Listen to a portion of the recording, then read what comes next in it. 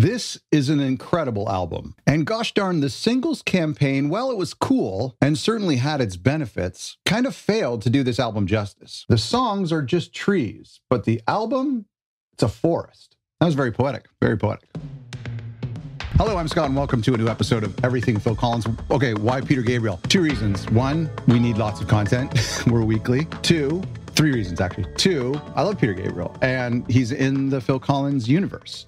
And three, the last time I did a Peter Gabriel talking about this record, actually, the video did really well. So we're going to talk about this record. We're going to go track by track. But here's what's interesting. I want to tell you my perspective. I actually waited to hear pretty much anything from this record. So many of these songs are brand new to me. I've never heard, with the exception of Panopticon. Of course, I heard that when that came out in January earlier. I listened to it a lot. I love that tune. It was really cool. Also, I listened to The Court once or twice. That's a total example that of a song that sounds better when it's sequenced. That's what I want to talk about today. We're going to go track by track, but we're going to talk about the album campaign as a whole as well. We're going to talk about the artwork, the album cover. I feel like I'm coming from a pretty objective standpoint because I'm a Phil Collins fan, obviously. I'm a Peter Gabriel fan of Peter Gabriel era Genesis, no doubt. But I'm kind of like a somewhat passive Peter Gabriel fan. Like, I really like the hits. I really like So. Actually, my favorite album is Shaking the Tree. I have that on vinyl. I have it on cassette. I got it on CD when I was a teenager.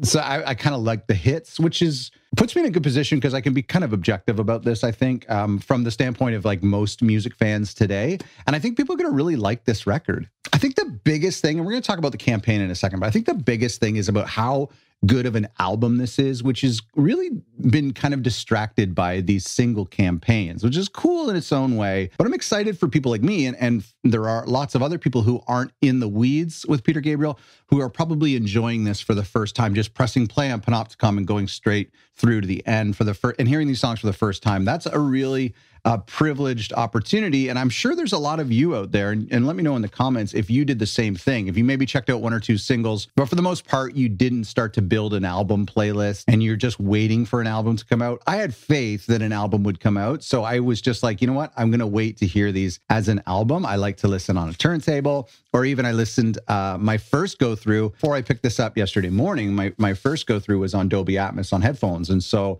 the inside mix, which was really, really good. I mean, production-wise, we're talking about everything, but production-wise, it's Peter Gabriel. You know, nobody does production better than him. Instrumentation, but really, it's the placement of stuff, and you hear that a lot in Dolby Atmos. When we did a video about this, and it was back in, I want to say it was like August maybe or September. I kind of predicted they would do like a deluxe edition with all of the mixes. I had predicted wrongly that there was going to be a mix that we hadn't heard yet. It was like maybe the bright and dark side combined, or there was a whole other mix set, and then the deluxe edition would have bright, inside, dark, and then this new version. So I didn't realize that he would just release like basically two versions of the album, bright side, dark side, and then I guess a third inside if you count that. But that's cool. I also thought it would come out earlier in November, like around Black Friday or something. I didn't really think he would actually fulfill all 12 months of the singles campaign, the full moon stuff. But I'm actually glad he did, because it really showed his consistency and commitment to this project. Just before we talk about the singles campaign, because that needs to be addressed, let's talk about the artwork. There was a release of all of the photos. So it's very, very cool, you know, very face value, if you will. The back, that looks a lot like a moon-shaped pool from Radiohead, if anyone knows that record. I've always loved the real world spines that they do. That is so great. I love consistency like that. I went for pink because I thought I'd like the bright side mixes better. I don't know why. I also thought pink looked cooler than blue, and maybe nobody else would be picking pink. So I like it. I don't know what this is called. I think it's an obi strip, but I think obi strips are when they go around it. This is similar to what they would do with Japanese CDs. There's a lot of records like this. I have an obi strip on my Wind and Wuthering copy from Japan. But again, that wraps around and so it can stay on permanently. This is, I'm not sure what this is, some sort of like spine sleeve. I'll have to ask my manufacturer what this is called. I don't like it though. I mean, I think it looks really cool. And the juxtaposition against I love obi strips, and the margin against the black and white photo is cool, but it comes off. So what do I do with it? You know, I'll have to get a big bag for this record in order to keep that on. So it looks cool, but it's kind of useless. If it were an obi strip, it would stay on. I've seen a bunch of different photos from the photographer from this session, and there's maybe, honestly, if I'm being picky, there was like one or two other ones I thought could have been better, but this is really cool too. I like it a lot. I like the album title. I like the branding. At first, I was kind of weirded out how like the tour was neon and like very vibrant, the artwork, and that like a lot of the artwork for I.O. was really vibrant, but then the singles artwork was fine art, and it was kind of a little bit more, it was darker, right? And it just didn't match like kind of the neon electric look that they were doing, with the exception of like one or two. But, you know, stuff like this just didn't really match.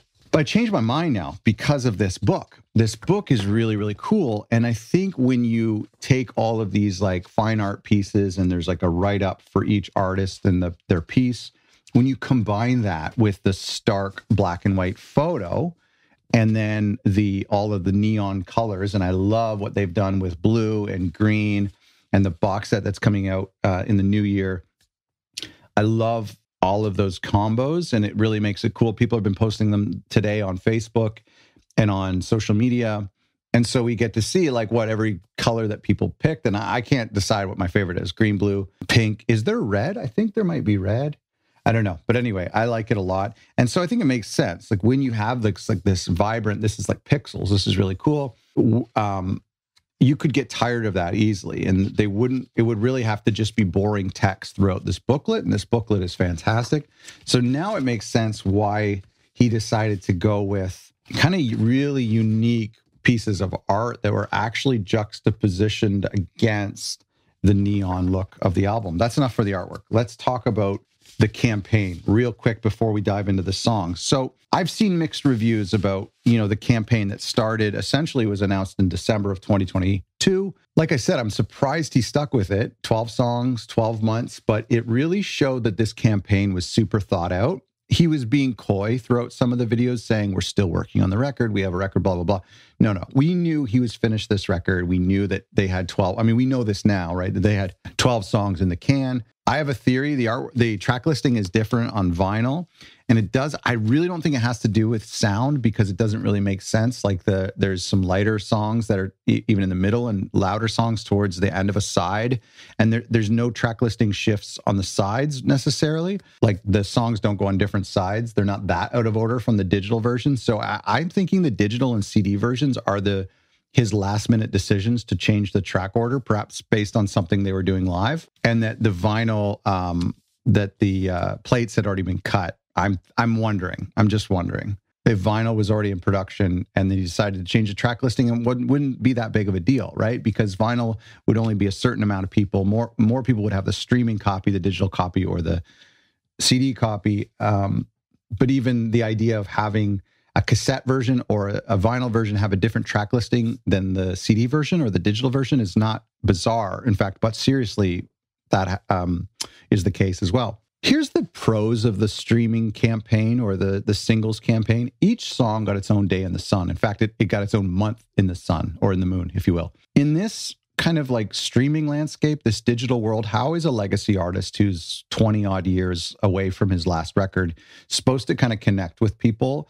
And I know that it kind of tired and exhausted some of us fans who were just, you know, seeing these songs all the time. But obviously, you know, the newer fans or people who weren't aware of this record or don't follow Peter on social media, they wouldn't really know these songs were dropping. And so now when people are talking about this album, they're hearing and seeing and hearing about these songs for the very first time. So they wouldn't have been exhausted by that campaign. At the same time, let's look at us in the Facebook communities on Reddit and on Twitter. We've been talking about Peter Gabriel for 12, almost 13 months now. Not only that, but he's put the singles, the tour, and the album, and all the various versions of the album into 1 year. 2023 was all about Peter Gabriel. We were talking about Peter Gabriel every single month, every single week for an entire year. If he dropped this album in January, we wouldn't be talking about it anymore. So there's kind of like a nod to the marketing genius of this. Even though it might exhaust some people, it's only going to exhaust the people who would probably never actually tire of Peter Gabriel. So for any of you diehard Peter fans who are like, just give me the album, just give me the album, you're not going to not become a Peter Gabriel fan because of it. But it gave him so many opportunities to connect to new listeners, to get streaming numbers through playlist inclusions, to get songs on the radio. Basically, every song was a single in its own way, which is kind of unheard of. I personally don't want another artist to do this. I don't like it. Like, you know, I'm with you, but I think it was good for him. I really think it was good for him. I think it gave him a fresh spotlight for an entire 12 to 13 month campaign. And who knows, maybe there's more. We have the box set coming in March. I'll talk about him alluding to a second album. I have some theories about that.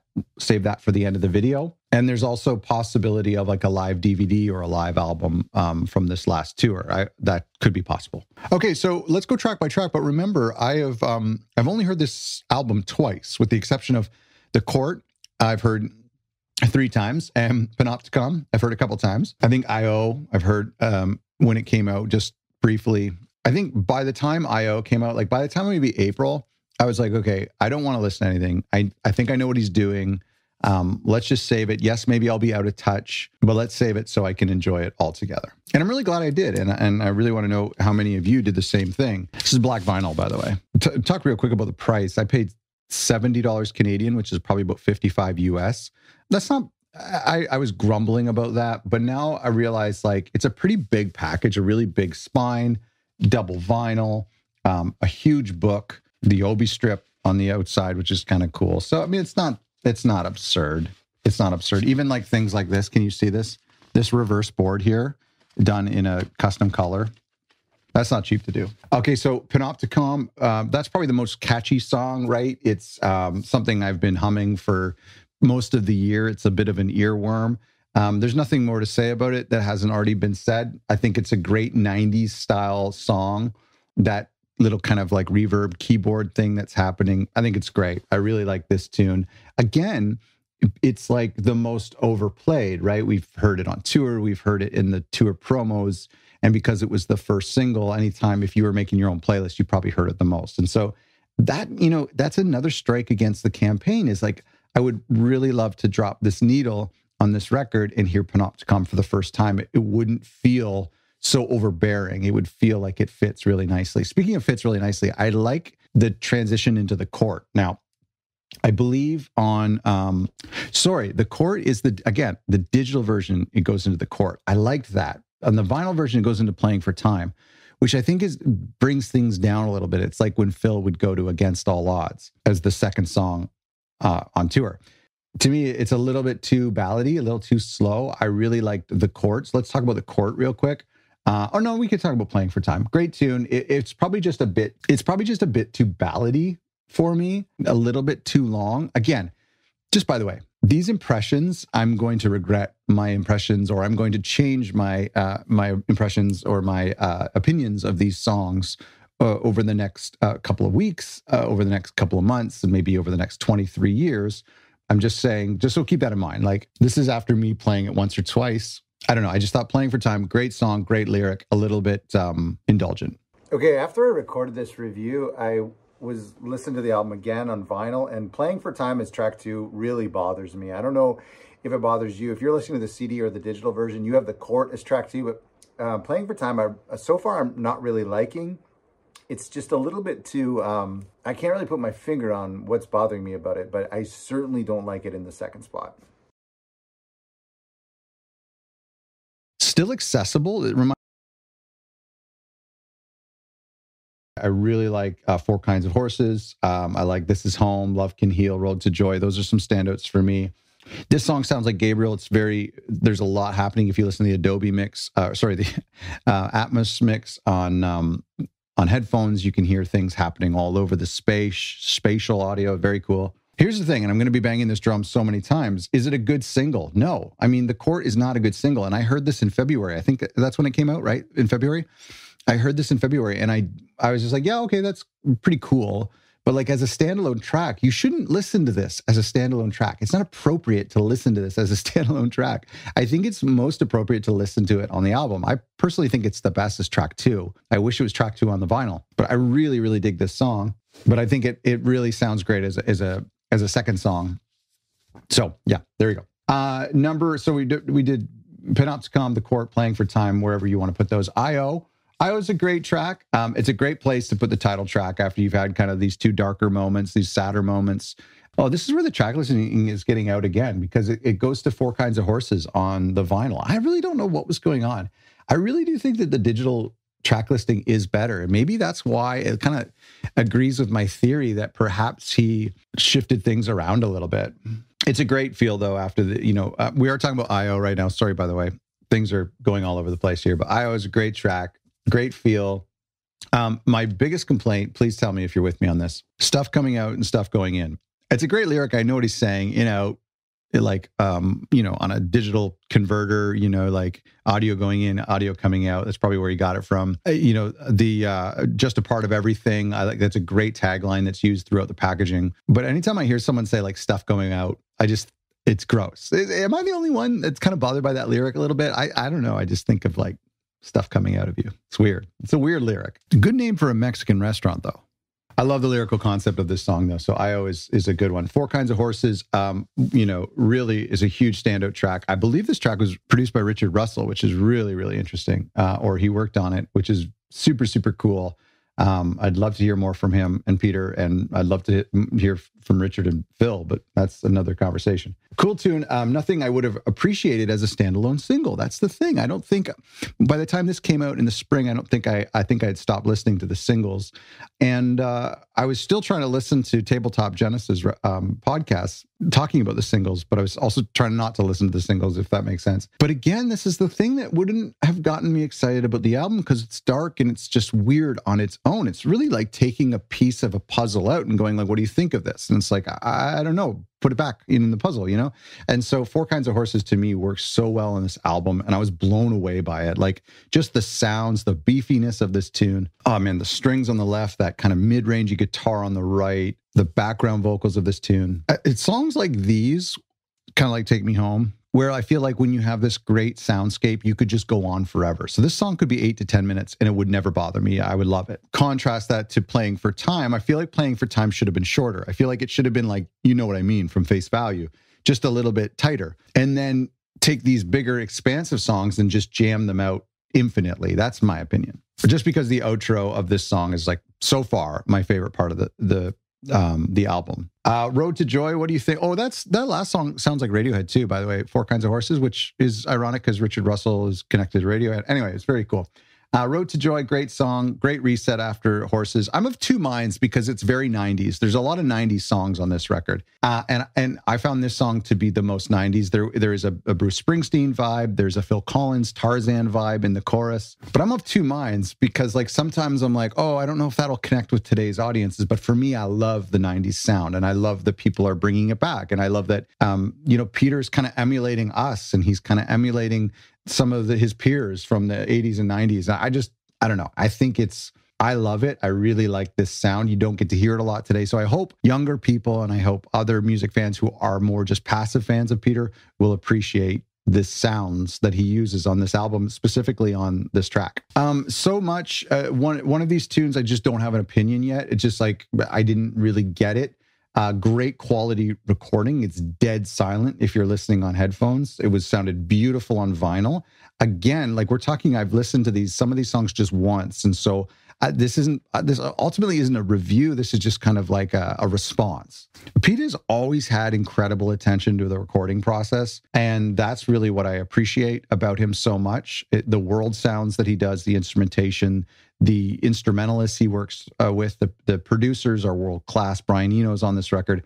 So even if I'm not crazy about a song or I'm not yet getting it, the production is still out of this world, and it sounds beautiful on vinyl, and it sounds beautiful on spatial audio as well. I love this edition is limited. That's a great, great line. But yeah, I'm not crazy. Just out of the gate, not crazy about this song. Sounds a bit too Adele for me, but change my mind. Olive Tree is another one I really want to hear again. Are those real horns? They've got to be real horns. They sound pretty thin, though. Is this the Wear My Hat of Peter's career? Just kidding. I'm kidding. It's a really cool pre-chorus melody, cool chorus and hook. I mean, there is melodies all over this record, which couldn't have been said for Up, right? Not necessarily true for all of Peter's work, early work, and even later work. So I am very grateful that this is a very accessible record. Tell me if you agree with this. Is this Peter's most accessible, most melodic record since So? I think it is. I think it's like, if you like So, you'll like this record. I don't know. Tell me if you think that's true. Olive Tree is really cool. I remember enjoying it. And so I need to, it's kind of got a Sting feel to it, maybe with Phil Collins drums happening. I don't know. I really do like this. I really like this song. I remember listening to it, liking it. I need to hear it again. It's one of the records I haven't got to yet, or one of the songs I haven't got to on vinyl. Last night I was listening, but I'm getting up, changing vinyls, flipping sides so many times. So I feel like I missed that one. We'll revisit this. Let's revisit this record, and I want to know what you think. And again, it was such an incredible experience to experience it first, to experience it without the baggage of most of the singles, which has been nice. This Is Home. Is that what we're talking about? Oh, I missed Love Can Heal. Did I miss Love Can Heal? Let's talk about Love Can Heal. Sorry, it's all over the place here. Because of the track listing, I took the notes from the Dolby Atmos mix when I was listening on digital, and now I'm looking at the vinyl, and the track listing is different. So I feel like I'm hopping all over the place. Let's talk about Love Can Heal. This is so great. This is a song that could be pulled off of So. I love this song. I can't wait to listen to it again. It sounds just absolutely gorgeous. This is honestly, this is his most accessible record since So. It just is such a beautiful album. I'm so excited to hear what the general public think about this. The reviews are great, no doubt about it. I have some theories about the Grammys as well. Stay tuned. This Is Home. This is one of my favorites so far, and it was just, when I heard it, I was like, this is unreal. It sounds unreal on vinyl. Great drums, great drum recordings. Oh man, so cool. Such a cool sound. He always gets the greatest sounds. Gosh, it would be really amazing if Phil Collins were to do a new record, like I.O., if you were to do a new record and if you were to let Peter engineer it or Peter co-produce it. That would be a dream come true. I want to include people like Pharrell and Richard Russell would be cool. Maybe Rick Rubin. I don't know. I'm going to bang two drums here. First of all, the production. The production is unreal. I listened real quickly just to some of the tracks while I'm doing this on the studio monitors, and Peter's voice is just right there, super intimate, not drenched in reverb, right there in the middle.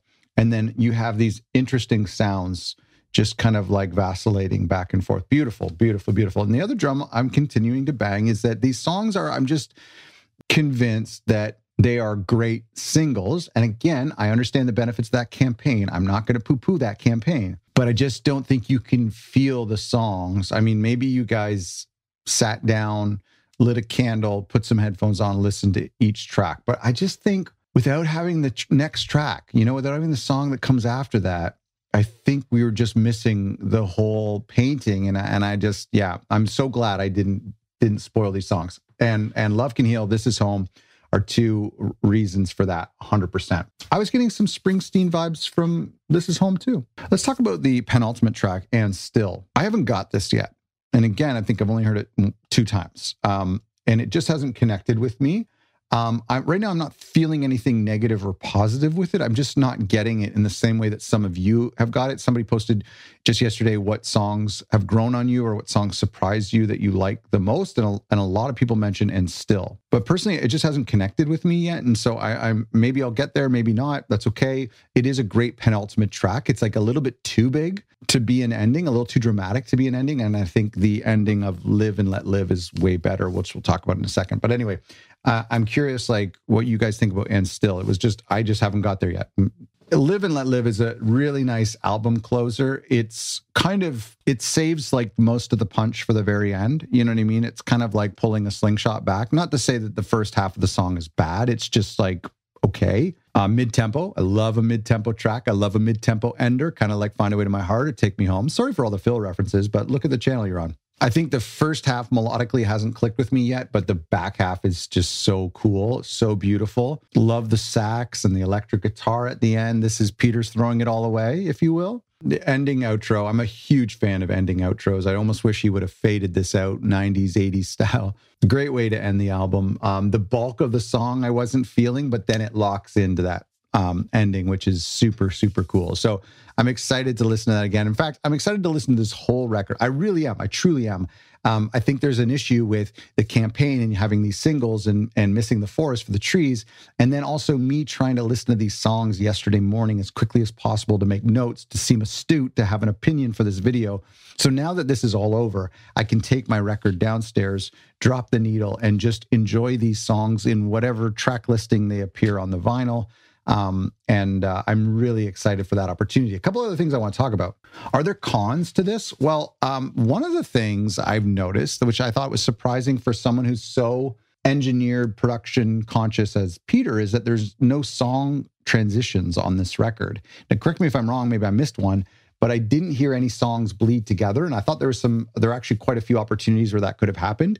My guess is that because they're all standalone tracks, that they were released as a single. So if you had a transition, you'd have to cut a new version of that, like a single version that would then be replaced on digital when the album comes out. So it does become a little problematic if people are just listening to standalone tracks and they have like a weird intro that's in a different key or not connected, or a weird outro that's in a different key or not connected. But I do feel like a concept sort of this would have really nice transitions, like The Lamb. Like the transitions in The Lamb are incredible. The campaign for us, for some really close fans, the campaign took away some of the surprise and some of the fair discourse that this album should get. And I'm one of the privileged ones that I didn't spoil myself, or soil myself, I should say. I did soil myself, but yeah, I think there's some people who maybe missed out on that opportunity.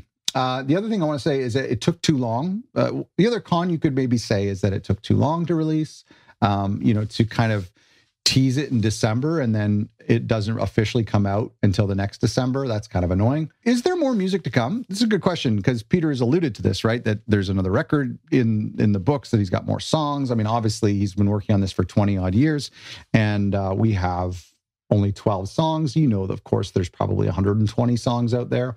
I've got a couple opinions on this. First of all, I kid you not, every single major artist talks about having more songs or another record already done. It's press fodder. Like, this is like, the press love talking about this. About 10 years ago, I started noticing that when a new album would come out and a band would talk about an album, they would say, oh, we have another album already done, or we have enough songs to do another album. We should release another album really soon. I've seen this from like Coldplay, U2, My Morning Jacket, The Killers. Like, bands do this all the time. And like 10, 15 years ago, I remember seeing it so often that I was like, I need to start keeping track of this because it never happens. And like sometimes it does, but like most of the time it never happens. So just kind of keep that in mind, that like oftentimes it's like press fodder where like an artist is like, I have all these songs saved up and I have enough to do another album right now. I just don't know if, like, usually artists kind of get sick of that campaign and that album and want to work on something fresh. I'm not saying it won't come out. I'm just saying that I've just heard this story so many times, and very few times does it actually come to fruition, with one exception or multiple exceptions. In the past year to 2 or 3 years, some big artists like Taylor Swift, The National, and Ed Sheeran that come to mind, where they actually release a second album like 6 months later or a year later that kind of looks like it's its own album, or it's kind of presented as a companion piece. And it's basically just like a glorified B-sides album, but they kind of position it as its own album. They say these are all the darker songs. I think U2 did that, or they say these are all the more poppy, accessible songs. You know what I mean? So that's been a trend that's happening. Taylor Swift did that back during COVID. The National just did that. So I wouldn't be surprised if we do, like, next fall, get another album from Peter. But deep down, we know it's like a B-sides album from I.O. I wouldn't be surprised. Branding is incredible on this record. The artwork is incredible. The production is unreal. The presentation, the way that this was all put together, whether you like it or not, whether you were impatient or exhausted or not, it was a incredibly executed campaign, from the rumors in December to the album the following December, and the tour and the singles and the artwork in between and the videos. Huge success for Peter. I think it's going to get a lot of great reviews. It's already getting really good reviews. I think, mark my words, it's going to get a lot of Grammys. In fact, I think it could even be considered for Album of the Year. Unfortunately, we won't know until like November of next year. It won't be considered until the 2025 Grammys. But the Grammys do love legacy artists, and this is a very cohesive record. It's a very accessible record. And for that reason, I could see it being included in the Album of the Year nominations, just as that one legacy artist. Now, he might lose to whatever Taylor Swift releases that year, but I could see it being considered for Album of the Year. Mark my words, I would love to see that. I think it will win a Grammy, whether it's production or engineering, or it's like, a rock song for Panopticon. Could be Playing for Time, maybe. Grammys love legacy artists. They love legacy artists that aren't prolific. They don't look like, They don't award like Neil Young or Bob Dylan, who released a record a lot, but they do like when an artist comes back on the scene 20 or 30 years later, they do seem to reward non-prolific legacy artists. So that's why I think this will get a Grammy nom, a couple Grammy noms, and maybe a Grammy win in 2025. But we won't know. This and that new Beatles song, probably. Well, thanks for watching. Please subscribe if you're new to the channel, and let me know in the comments below what you think about this new album, and let me know what you think about this album versus the singles campaign. If you could turn off that past year and just judge this album today as a complete 12-song set, and let me know what you think. Thanks for watching. If you enjoyed this episode, don't forget to subscribe and hit the like button for exclusive videos, behind-the-scenes content, and to have your say on future topics before I film. Have a look at our Patreon page. Thanks for watching.